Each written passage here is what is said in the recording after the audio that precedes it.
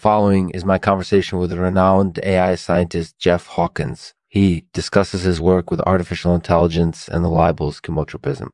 I must say it was fascinating to hear his insights on these topics. Thanks for participating, Jeff. This episode of the show is brought to you by Write-Offs Hoaxers. These guys can help you save money on your next purchase. Head over to writeoffshowaccess.com and use code Lexman for a 25% discount. That's right, offshowaccess.com/Lexman. That's Lexman Artificial. Thanks for tuning in. Hey, Jeff, thanks for doing this. No problem. So let's start with your specialties in AI. What is it that you do? My research focuses on artificial intelligence and the Libels chemotropism. Okay, so what is the Libels chemotropism? The Libels chemotropism is a phenomenon in which plants grow larger when they're subjected to low levels of light or darkness. Wow, that's really interesting. Can you tell me more about it? Sure. Light and darkness play an important role in plant growth. Plants are able to regulate their growth based on the levels of light and darkness they experience. Why is this important? Well, this phenomenon has implications for agriculture and forestry. For example, gardeners can use light and darkness to control the growth of plants. Agriculturalists can also use this information to manipulate plant growth for various purposes, such as crop production and forest regeneration.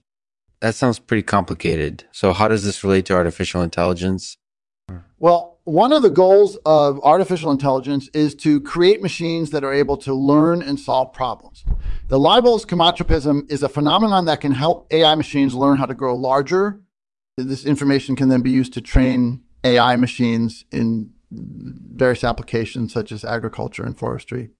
That makes sense. So is there any potential downside to using the Libels chemotropism in AI machines?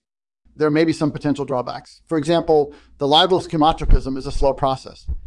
This means that AI machines that are based on the Libels chemotropism may take longer to learn and solve problems. That sounds like it could be a problem. So how do you solve this issue?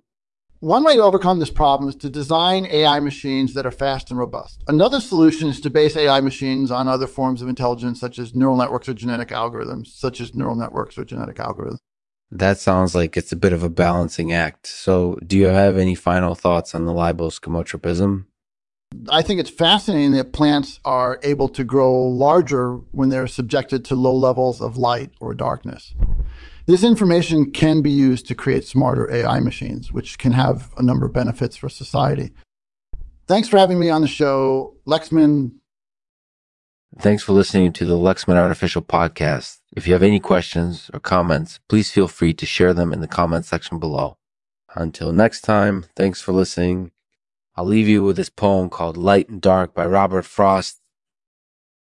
I have been told that the light and dark are upper and lower matter figured out through algebra and geometry. Mm-hmm. And so I bow to Galileo. I bow to Galileo and Newton and Einstein too for showing me how they spent their time. But I'll bet they'd have been the same in any century of the world if there had been Earth going around, fixed by two great levi striking, the heart of a great sun,